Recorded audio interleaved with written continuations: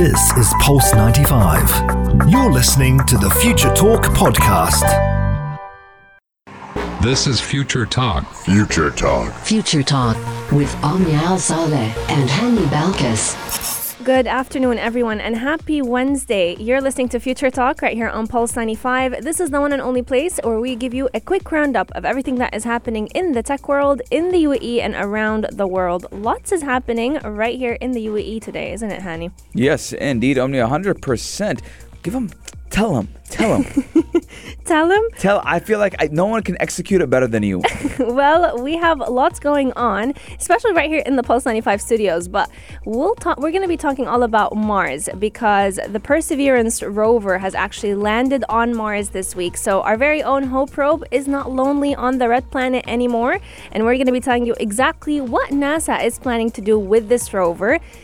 Rumor has it they may just be flying a helicopter on Mars for the very first time. Yes, and if your Apple Watch still won't charge after the latest update, Apple will now fix it for free. All you gotta do is take your Apple Watch to Apple. Yes, indeed. Lots is happening on the show in terms of artificial intelligence and scheduling because we've constantly talked about the role of AI in healthcare. But did you know that whenever you're making appointments with your health practitioners or even making an appointment with your own trainer at the gym, artificial intelligence is involved in this process? How does AI help us schedule our different appointments, and can it actually help us predict certain trends and prevent no-shows or cancellations at hospitals? This is all what we're going to be finding out about with our advanced digital transformation consultant, Melda Akin, who's going to be joining us to tell us all about it. She's also the co-founder of an AI and machine learning organization known as D14 AI. Yes, a lot of interesting things to talk about right here on the show. So keep Pulse 95 locked because we're going to be right back. Pulse 95.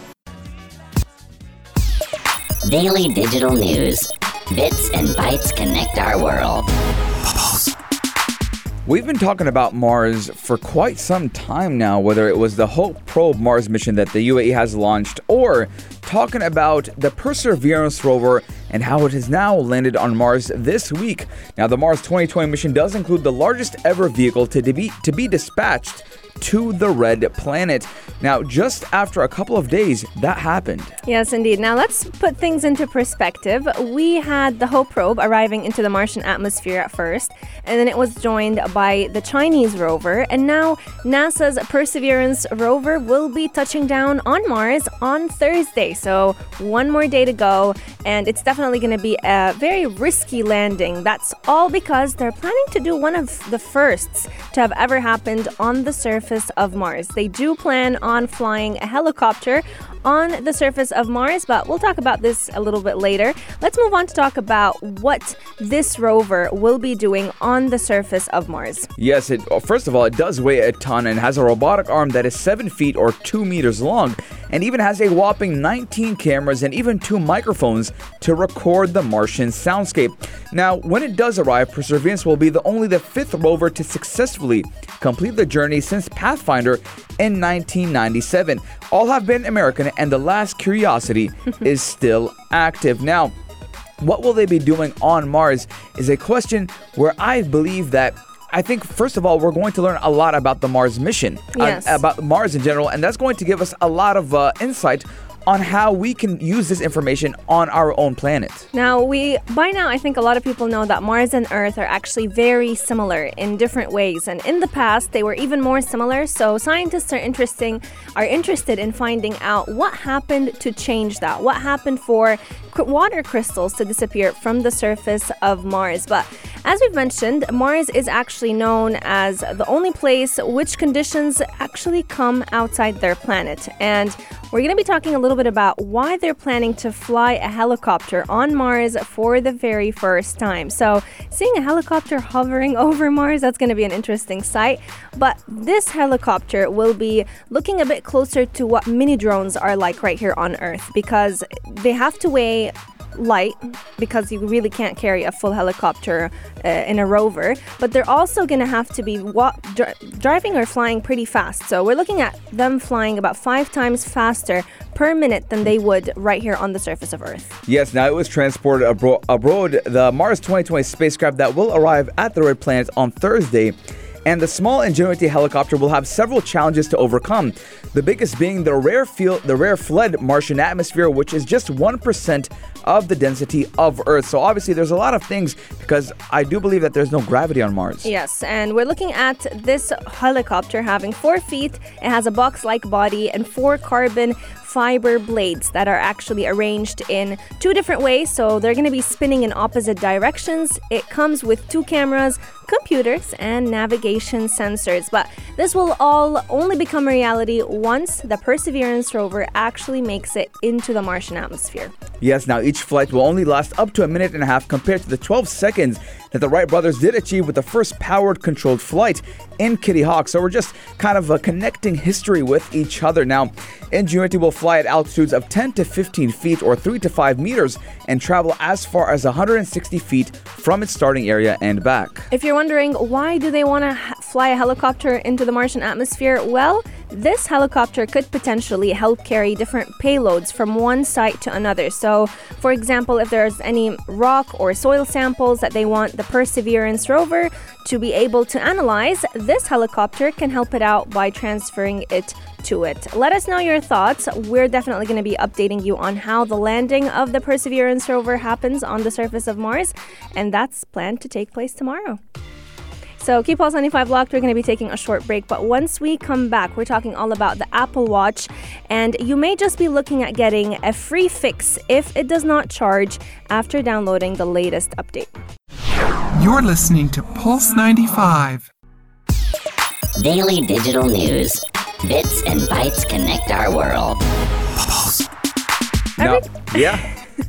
I'm excited. Today is an interesting day. Yeah. That's all I'm going to say. But every single time the Apple products come out with a new update, it's usually to fix issues that have been taking place on the device, whether it's an iPhone, a MacBook Pro, or even an Apple Watch. Recently, we've seen Apple becoming a bit more generous with their products, but that's only to fix issues that they have seen happening with their own devices. The latest of them all is the Apple Watch, because some people are looking to getting it fixed for free if their Apple Watch won't charge after downloading the latest update. Yes, and we're talking about the Apple Watch Series 5 or the SE smartwatches from charging while in the battery-saving power reserve mode.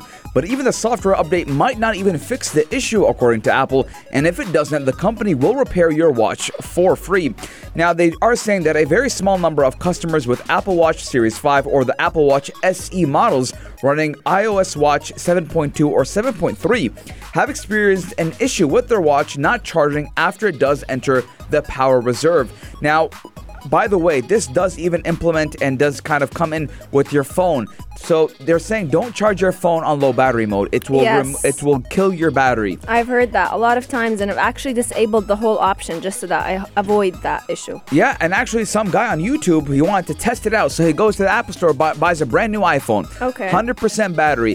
He waited until it came to 1%, put it on low battery mode, charged it, and then it became 99% the battery capacity. No way. Yeah, so it does eat up your battery. So and some people are saying you can charge it up to 80% on low battery mode, and then you should just disable low battery mode. Yeah. But in general, I don't want it. You don't want it at all. In general, because the phone becomes slow anyways when it's on low battery mode. It does become slow because basically what happens is the phone is trying to optimize whatever battery is left for the main functions. But with the power reserve mode on your Apple Watch, you're basically looking at the watch becoming just a way of telling time. So it won't really help you count your calories. It won't really help you check your notifications. It just basically is used to tell time. And a very small number of customers have actually seen this issue, that their Apple Watch won't charge if it enters the power reserve mode. And if you went ahead and downloaded the latest software update and you still can't see your Apple Watch charging after you put it on the charger for at least 30 minutes, then Apple is asking all of its customers to go ahead and set up a free mail-in repair. So the company will actually inspect your watch to find out if it's eligible for that free repair, and then you'll get a free Apple Fix. Now, this does remind me of the iPhone 6 bending. When the iPhone 6 was bending, a lot of people actually had that problem. And my phone was bent, by the way. My iPhone 6 was bent, and I didn't know until I watched that video of them bending iPhone 6s. And so Apple, when they make a mistake, they'll pay for it. They'll pay for their mistake and say, hey, okay, give it to us for free. But Apple is smart because a lot of people will start bending their iPhone 6s to get brand new ones. So Apple is now smart enough saying that, hey, we're going to look at the durability test, see that if it was just something from the manufacturer or it's something you did, the consumer. But I mean, Apple Watches are very important in our day-to-day life, and it's becoming a necessity. Wearables in general are becoming a necessity. So not having that optimal battery life is a problem, and I'm glad to see Apple tackling that problem. Let us know your thoughts. Have you been one of those minority that have actually struggled with their Apple Watch not charging after it enters the power reserve mode? Our text lines are open, 4215 do it to Salat or slide into our DMs at Pulse 95 Radio. Coming up on the show, we have a very interesting conversation with an advanced digital transformation consultant, Melda Akin, who is also the co-founder of Dimension 14 AI. She's going to be telling us all about the role of artificial intelligence when it comes to scheduling appointments, whether it was in hospitals, gyms, or even with delivery workers. Keep Pulse 95 locked. We'll be right back. Pulse 95. This is Future Talk. Future Talk. Future Talk with Omnia Al Saleh and Hani Balkis. Well, whenever we're talking about artificial intelligence, healthcare always becomes a part of the discussion. And we've seen AI making big moves when it comes to helping out patients and doctors during the COVID-19 pandemic. But I'm sure many of us did not know that a lot of the appointments that are scheduled with our healthcare practitioners actually come through artificial intelligence. They are the ones facilitating that discussion and that relationship between doctors and patients. Joining us today is an advanced digital transformation consultant, Melda Akin, who is the founder of D14 AI. She is definitely going to be giving us a lot of information about the role of AI when it comes to scheduling. Thanks a lot for joining us. Thank you for inviting me again, guys. It's always nice to see you. Welcome to the show. It is a pleasure. Now, we do see AI as becoming a key element during the coronavirus pandemic and in general. Now, going back, we do know that scheduling is laborious and it's often mismatched due to true needs. And sometimes it's even seen as a chore for many care teams. But how can AI help us schedule patients and doctors? Yeah, that's a good question. And I think it's better to explain with the COVID status. Yes. You know, when COVID showed up and we were wondering what's going to happen and what is the current status. And then now the vaccination and the testing. Mm-hmm. You know, once we feel that we have a fever or we're, a little bit down and we said, oh my God, am I COVID positive or no? And every time you cough, you think it's exactly. COVID. And you have to explain why you cough. It's that, no, it was something on my throat. But before that, we never explain it. So what happened, he said, okay, I think I might get COVID. So what will be the first one? You're going to ask your friends how I can get tested, where I can get tested, how much is that, how long does it going to take? Do I have to wait for the queue, or is it a walk-through, or is it a drive-through? Lots of things. What we did, we opened up the WhatsApp groups, we had a calls, we have a Facebook groups and everything. Actually, this is the pandemic and this is unexpected, extraordinary, the alien statistic in the world. So how AI can help on this? So imagine that if that system, we feed the system, let's say that 10,000 hospitals in the region. And every hospital, it's the part of that platform. And we split the hours like the basic booking system. But the issue is how long it's gonna take. Yes. And how would be the behavior.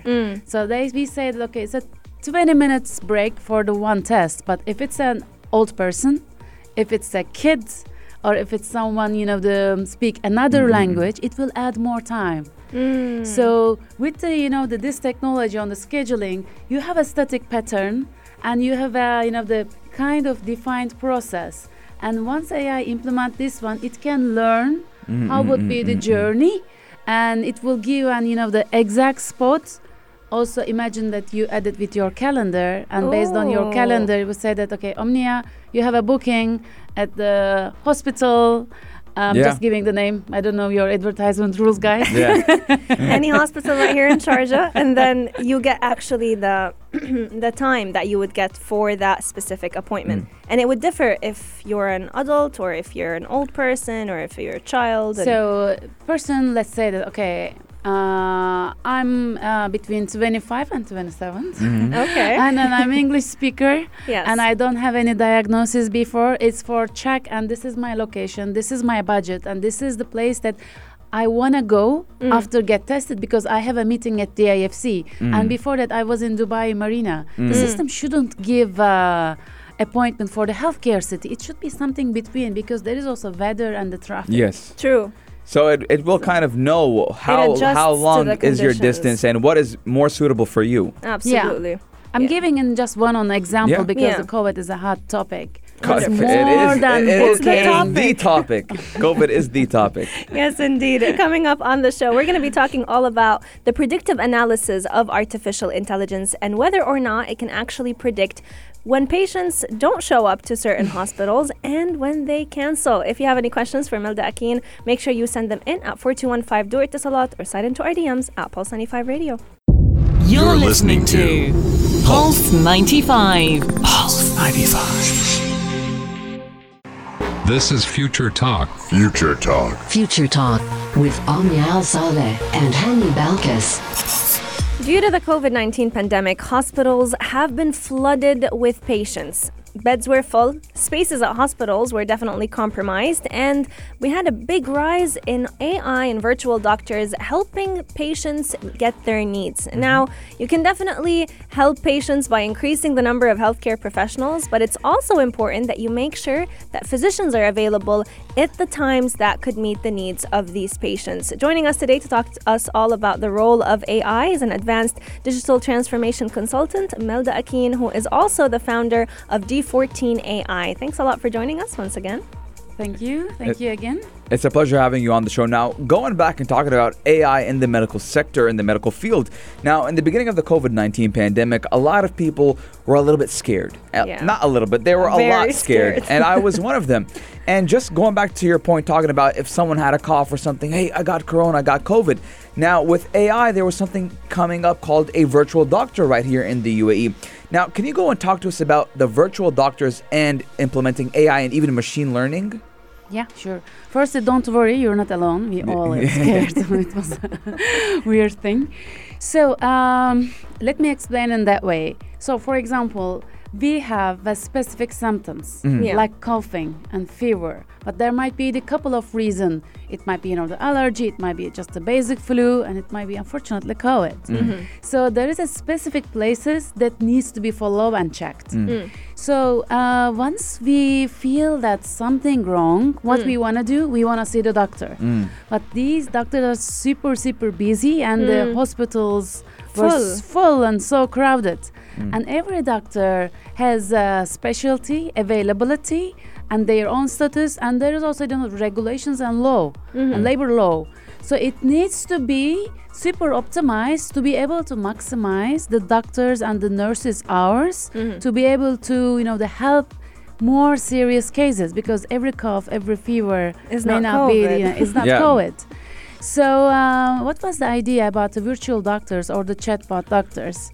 So whoever you talk with the doctor, firstly they ask, okay, do you have fever?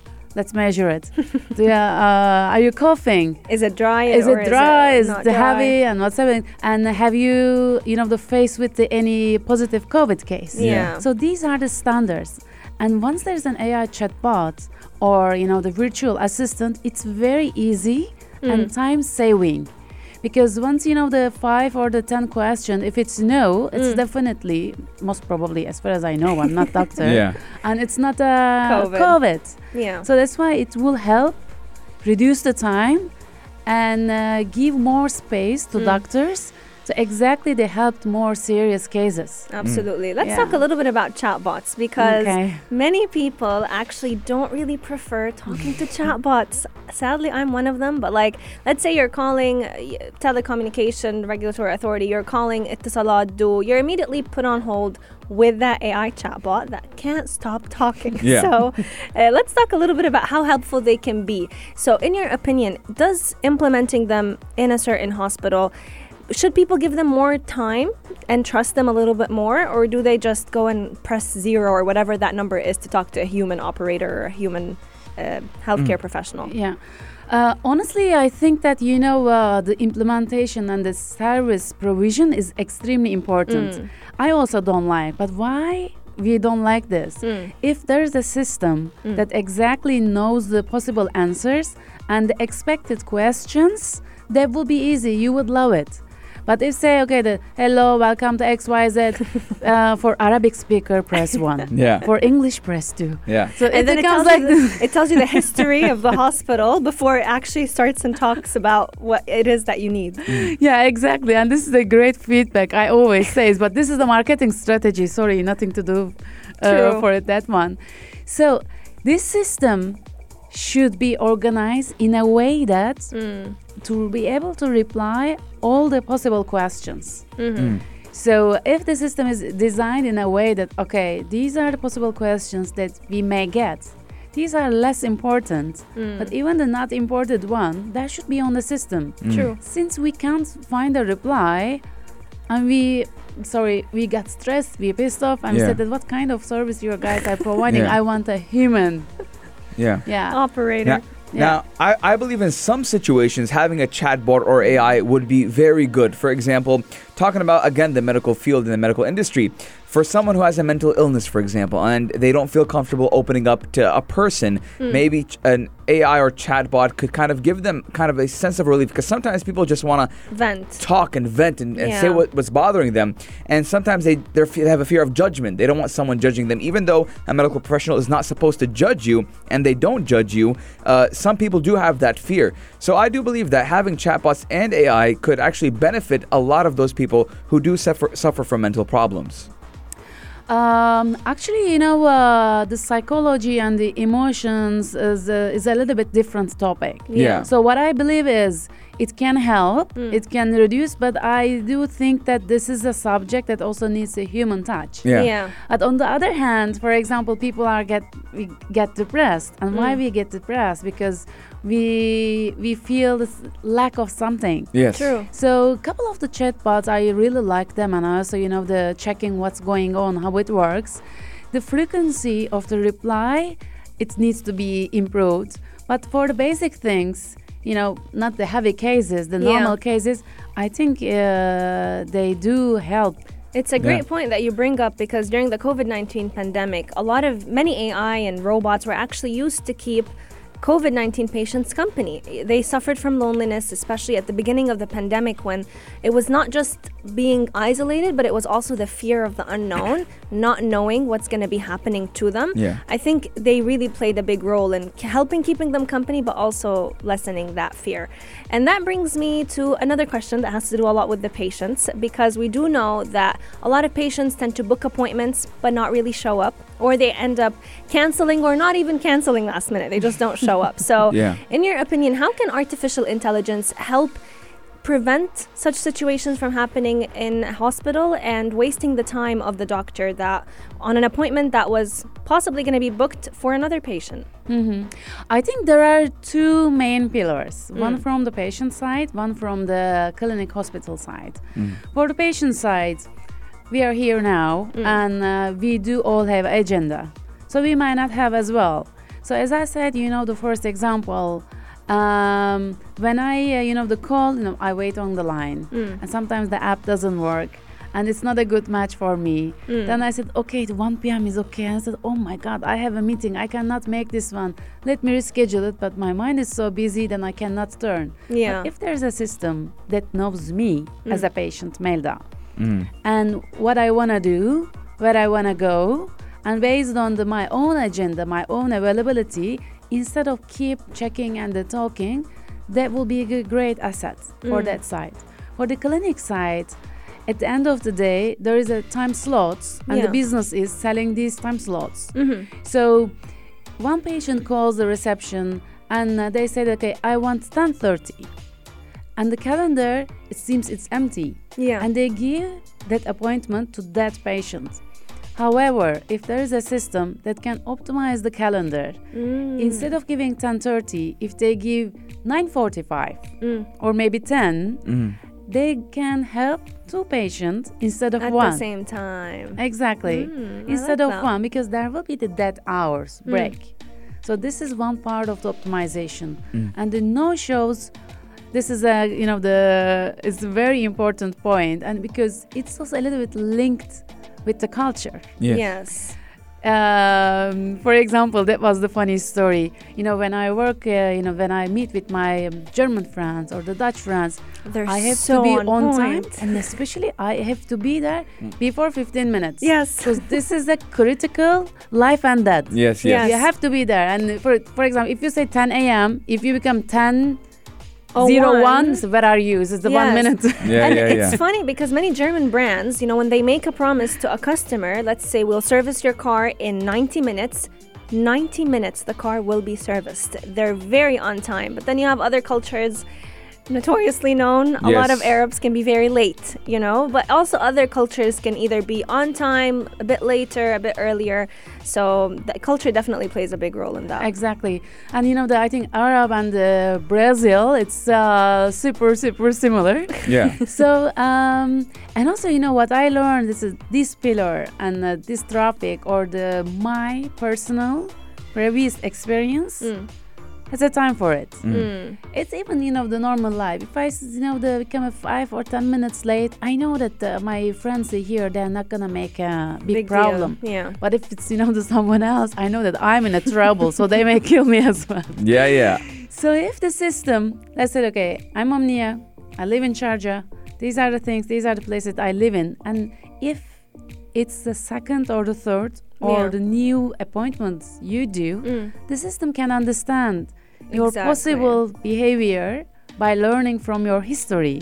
Fantastic. And the system may say that, okay, Omnia, your appointment is 9:30, but actually it's 9:40, and the AI knows because it knows that you might be a little bit late. Yeah. So it'll play tricks on you. Just so you can get on time. That's a very interesting topic, and that will bring us to the next question, privacy. But we're going to be taking a short break, and when we come back, we're going to be asking you all about patients' privacy. You're listening to Pulse 95. Pulse 95. This is Future Talk. Future Talk. Future Talk with Omnia Al Saleh and Hani Balkis.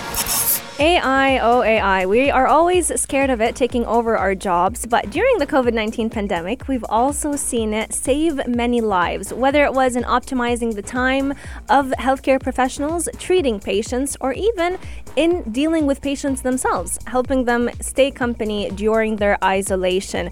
But how can artificial intelligence help optimize the way appointments are scheduled, and can they maintain our privacy? Joining us today is Melda Akin, who is a digital transformation consultant and the founder of D14 AI. It's been such a great conversation with you today, Melda. Yes, we're having so much fun. But again, a topic always does come to mind. We're talking about technology, future, AI, privacy. A lot of people want their information to be private, but how is the patient's privacy maintained on this type of system? There are actually the business side and the law side, and then the software side. So the one is, as we all know, GDPR, and everything should be super private and it should be located. There are some rules and some procedure that has to be followed. Other than that's crazy fines. Yeah. And the second one is the country regulations. Yes. For example, in the UAE, all the healthcare data should be located in the UAE. Even if you want to use the cloud systems, these physical servers also should be in the UAE. Okay. So that is the country rules and the GDPR rules. For the software side, we depend on the client mostly, but also they have to follow the GDPR and also the other regulations. Yeah. That's why, for example, just a basic example, let's say that you are a doctor, you're in the clinic, you can open it up and you can look at the details of your patient. But if you are in the restaurant, and you said, okay, what happened to This that patient? patient. Let me check. The system is not allow you to see. Okay, so privacy is very much only contained within the hospital. Yeah. You can't access data outside. Exactly. And I feel like that's very important, again, because yes, we're looking at in general, a lot of advancements in technology, but unfortunately some companies are taking advantage of that, and our number one friend is Facebook. So privacy is a concern when it does come to just sharing our data. Now, theoretically speaking, I'm sure a lot of people tuning in might be thinking, a very talented human could also do the work of scheduling. They could collect the data, they could analyze it, and set every patient to meet with a certain doctor. But I'm sure when it comes to discussing it with an AI professional and someone who's been dealing with AI on a day-to-day basis, you may have different thoughts about the benefits of AI over humans. Can you tell us more about that? Actually, our focus is not, the taking the role of the human. Yes. So it's how we can support human.